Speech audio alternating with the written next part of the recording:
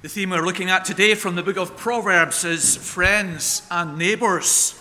And we're familiar with this subject today. Some people are in both of these camps predominantly, or some people are friends, some people are neighbours. Maybe you live by some of the sayings connected to these groups. A friend in need is a friend indeed. Or you live by that Old Testament command, love your neighbour as yourself.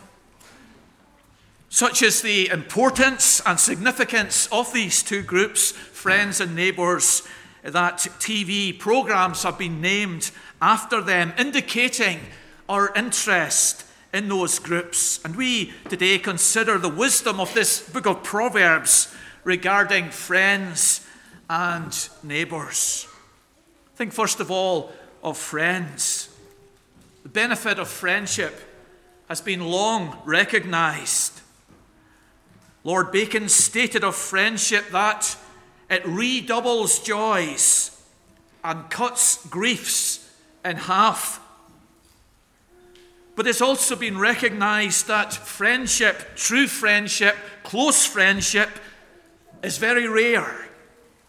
One writer says love is rarer than genius itself, and friendship is rarer than love. And perhaps we've experienced that statement in our life as we look back at the true friends, the real friends that we have had. Different metaphors have been used to describe friendship and its influence within our lives. Some writers compare it to a mirror. The best mirror, one says, is an old friend. They tell us what we're really like. You look terrible today. Too many fish suppers. You need to take a day off. They're like a mirror who show us what we really are like. Or some liken friendship to blood. And this is an interesting statement. A friend ought to be like blood, which runs quickly to the wound without waiting to be called. A true friend sees the need in our life, detects that there's something wrong with us, and reaches out immediately to help us. Some liken friendship to money. Friendship is like money, one writer says, easier made than kept. And many of us, perhaps in our lifetime, have taken friendships for granted and have forgotten that we need to work at those friendships. People have defined friendship, though it's hard to define. Someone describes friendship as a second self, someone who halves our burdens, someone who's another pair of eyes on our problem, someone that we can bounce ideas off. One definition captures friendship for us. A friend is one to whom we may pour out the contents of our hearts, chaff and grain together, knowing that the gentlest of hands will sift it, keep what is worth keeping, and with a breath of kindness, blow the rest away. As we come to the book of Proverbs, we discover that the chief concern of the book of Proverbs is for us to have the right friends. And so in many instances in the book of Proverbs, it's warning us about the wrong types of friends that we can have who will influence us in the wrong way. And today we want to consider 4 groups of friends that Proverbs mentions that we are to avoid. Firstly, chapter 23, verse 20 and 21. Be not among drunkards or among gluttonous eaters of meat, for the drunkard and the glutton will come to poverty, and slumber will clothe them with rags. In this proverb, 2 types of companions are to be avoided. Those who get drunk and those who eat food to the point of debasing extravagance. Both excessive drinking and eating induce slumber, the Proverbs say, drowsiness that prevents us from working to our full potential. The advice here in 23, 20 and 21 is not, do not be one of them, but do not be among them. Because being among them is the first step that will lead us to becoming like them. The company of such people will suck us into their behavior. Their behavior will become a pressure on us to conform to their practice.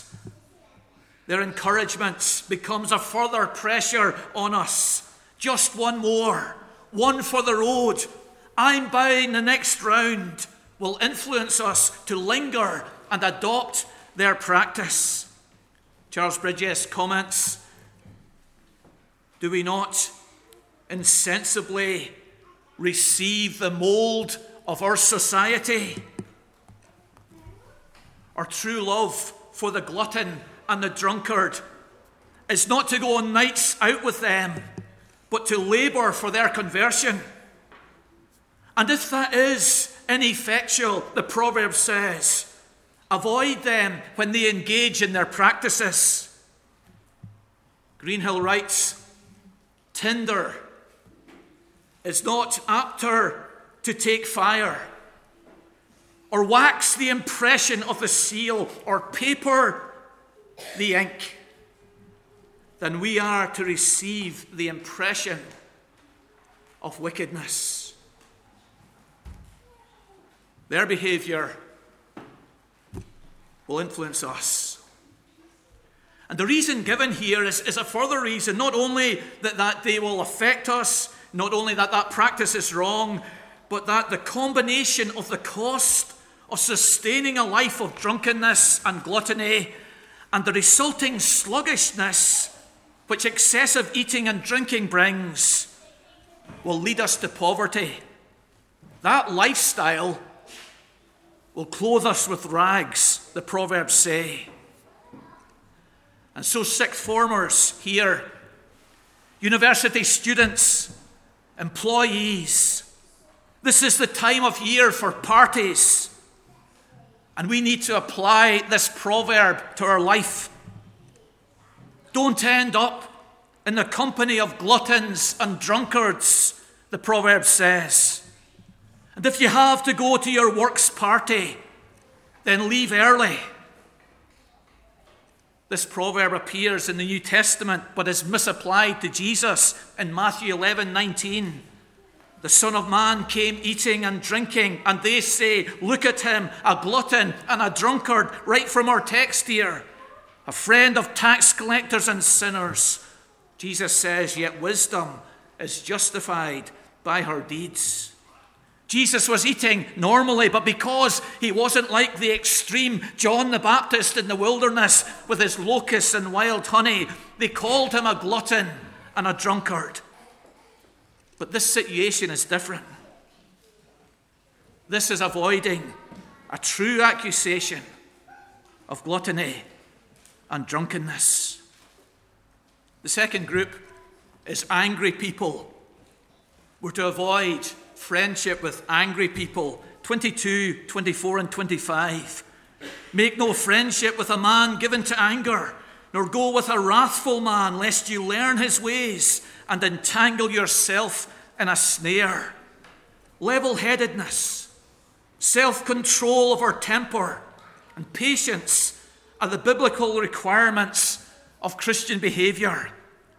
And one way to cultivate those, to advance those, to deepen those traits, is to avoid friendship with people who, as the text says, are given to anger, literally owners of anger, person of heats. This is not a person who occasionally lets off steam or blows his top, as we all do. But anger is his way, as the text says. And two reasons are given here for not being friendly with, associating regularly with angry people. One is that to associate with them is to put ourselves in the danger of becoming like them. Evil ways especially when they fall in with our natural inclinations, are much sooner and easier learned than good ways. We're swimming against the tide when we are learning, or with the tide when we are learning anger. It's easier for us to learn anger than to learn humility or self-control. Matthew Henry comments, our corrupt hearts have so much tinder in them, that's sticks that can easily be ignited. It's the old language. So, kindlers, you know what that is? Okay, sticks for starting the fire. Our hearts have so many kindlers in them that it is dangerous to be in the company of those that throw about the sparks of their passion. What he's saying is, people who are excessively angry and regularly angry, they will make us consider anger to be acceptable. But the second consequence of being friends with an angry person is that we will suffer the consequences of being angry. If we ourselves engage in these fits of anger regularly, we will find that there are traps, the text says, and snares in the road of unjust, uncontrolled anger. There are consequences, Proverbs 22:25 says, to being angry, short-tempered, judgmental, which the angry person does not see, does not realize, just as the mouse does not see the trap set for it. This person is oblivious to the serious consequences of her actions. And those consequences are loneliness, rejection, punishment, being despised by others. There are snares found on the road of uncontrolled anger and aggression. You're ignorant of these traps. If you think that your outbursts of anger have no consequences on your wife, on your children, on your work colleagues, you may rationalize that the outburst of your anger is over in a few seconds, but the impact of your outburst is lasting. A woman told her pastor that her anger was over in a few seconds. So what was the problem with it? He wisely replied, so was a shotgun blast. So beware of keeping company with a prolific swearer who expresses his anger in expletives and can't control his outbursts, or a person who's always baying for a fight verbally or physically. And young people, watch the PlayStation games that you use, because excessive violence and swearing will influence you in detrimental ways. One writer says, bad company is a disease. Who lies with dogs shall rise with fleas. You remember David saying, I'm for peace, but when I speak, they are for war. Let's keep company with those who, in the words of Colossians 3 verse 8, put away all anger, wrath, malice, slander. Thirdly, the discontented, Proverbs 24, 21 and 22. My son, fear the Lord and the king, and do not join with those who do otherwise, for disaster will arise suddenly from them, and who knows the ruin that will come from them both.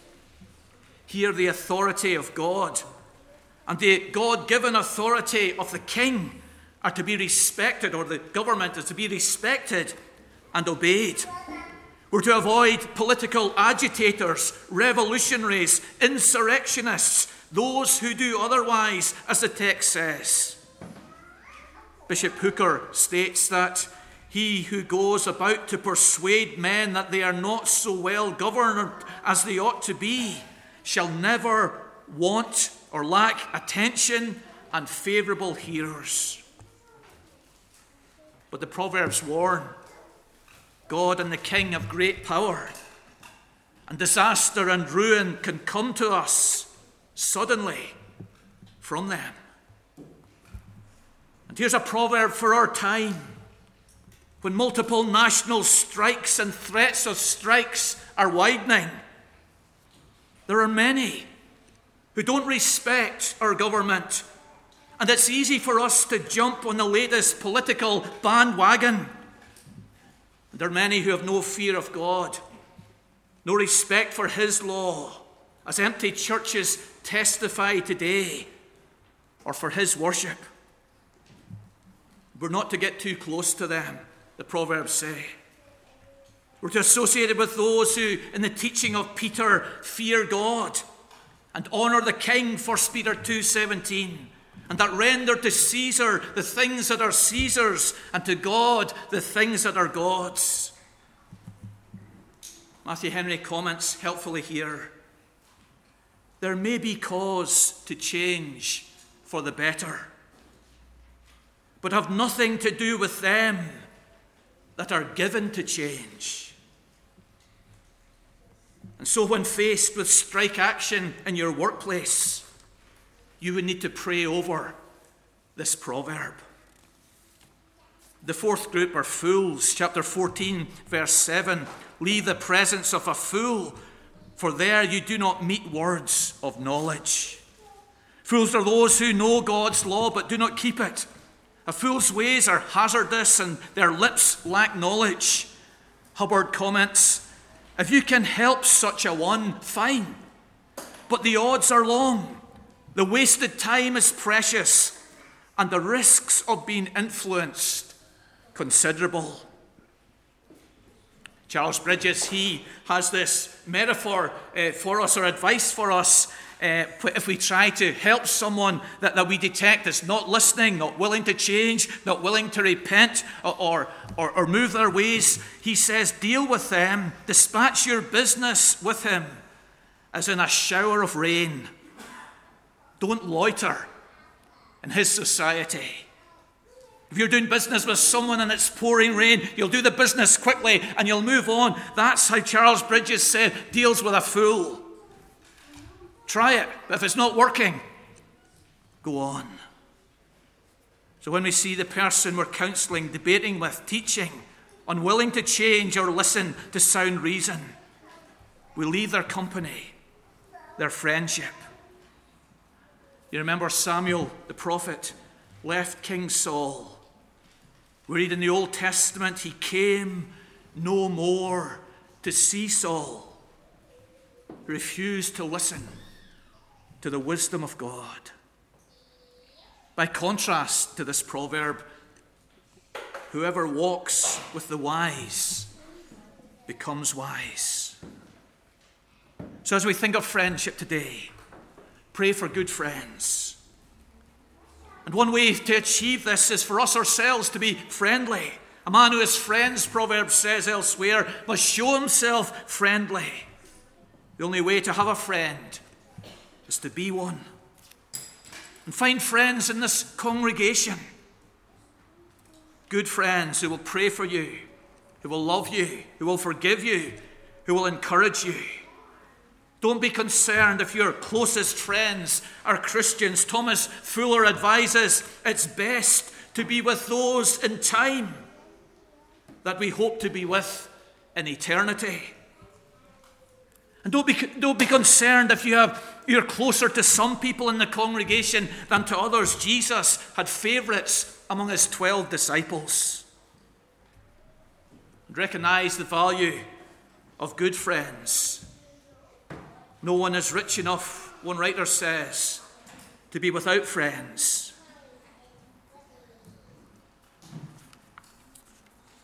If you struggle in your circle of friendship and you find it hard to make friends and keep friends, remember chapter 18, verse 24. There is a friend that sticks closer than a brother, the Lord Jesus Christ. And secondly, neighbours. We all have neighbours. And so this proverb again speaks directly to us. God commands us to love our neighbours. They may not be our friends, but they live beside us, they work beside us, they're in class beside us. They're our neighbours. We meet them regularly, and we have opportunity to help them or to harm them. Yet loving our neighbour can transform our life.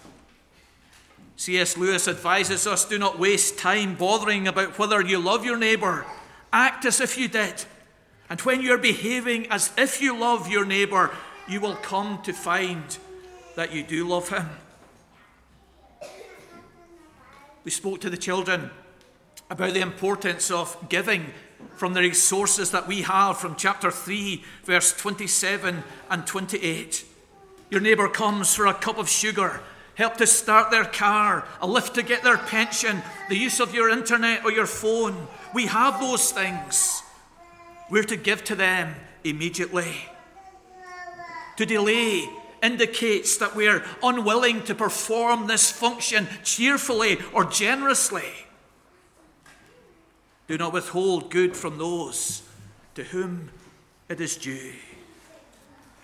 Primarily, we're to give to them the message of the gospel. We have the gospel. Let us share it with others. If we struggle to vocalize it ourselves, give them literature containing the gospel. Let's be eager to give to those from the message of truth that we have. Another relation with our neighbour is not to seek them harm or injury or revenge. Chapter 24, verse 28 and 29. Be not a witness against your neighbour without cause, and do not deceive with your lips. Do not say, I will do to him as he has done to me. I will pay the man back for what he has done. And in this set of proverbs here, in these two verses, there are three wrong ways in dealing with our neighbour identified here. One is an interesting one. The first one is speaking the truth when you don't have to. Perhaps you look out your bedroom window one morning and you see one neighbour putting his hedge clippings into the other neighbour's brown bin. You don't have to tell that other neighbour what the neighbour's done. You don't always have to speak the truth in your neighbourhood when you're not called upon to do so. Be not a witness against your neighbour without cause. It's going to ruffle feathers. It's going to make relationships frayed and difficult. We're not to deceive with our lips. The second and the third, we're not to seek revenge upon our neighbour. Charles Bridges comments, sweeter will be the recollection of injuries forgotten than of injuries revenged. Yes, their weed killer killed your flower bed. Forget it, forgive it. Sweeter will be the recollection of injuries forgotten than of injuries revenged. And lastly, don't be overfamiliar. Chapter 25, verse 16 and 17. Let your foot be seldom in your neighbour's house, lest he has his fill of you and hate you. The culture then, the culture in Ulster is hospitable, it's kind, it's generous. But let's not abuse our neighbour's welcome. They'll become so fed up with our frequent visits, the stories that we repeat, overstaying our welcome when they have things to do, the fact that we bring nothing with us. Don't become overfamiliar with your neighbour. The metaphor is great here, isn't it? There is honey. We find a massive amount of this sweet stuff, this stuff which is good for us, this stuff which transforms our colds, our minds, our health, our skin. So good, this honey for us, but we take too much of it. And what is designed to be beneficial to us damages us. And we vomit in all the good that we could have had if we'd paced it, if we'd spread it out over a long series of meals, is lost on us. And so in the friendship of our neighbours, let us not destroy the potential good that we could experience by over-familiarity with them. But there's one person that you and I can never spend enough time with. And that is our God. And the more time we spend with him, the more delight we have in him, and the more delight he has in us, the better we become, the more we are transformed. Friends, neighbours, we choose our friends. We're to choose wisely, these proverbs say. We don't choose our neighbours. God chooses them for us.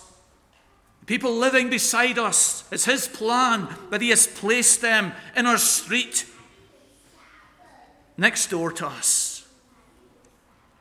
And we're to show them God. Primarily, in that second proverb that we thought of in relation to our neighbours.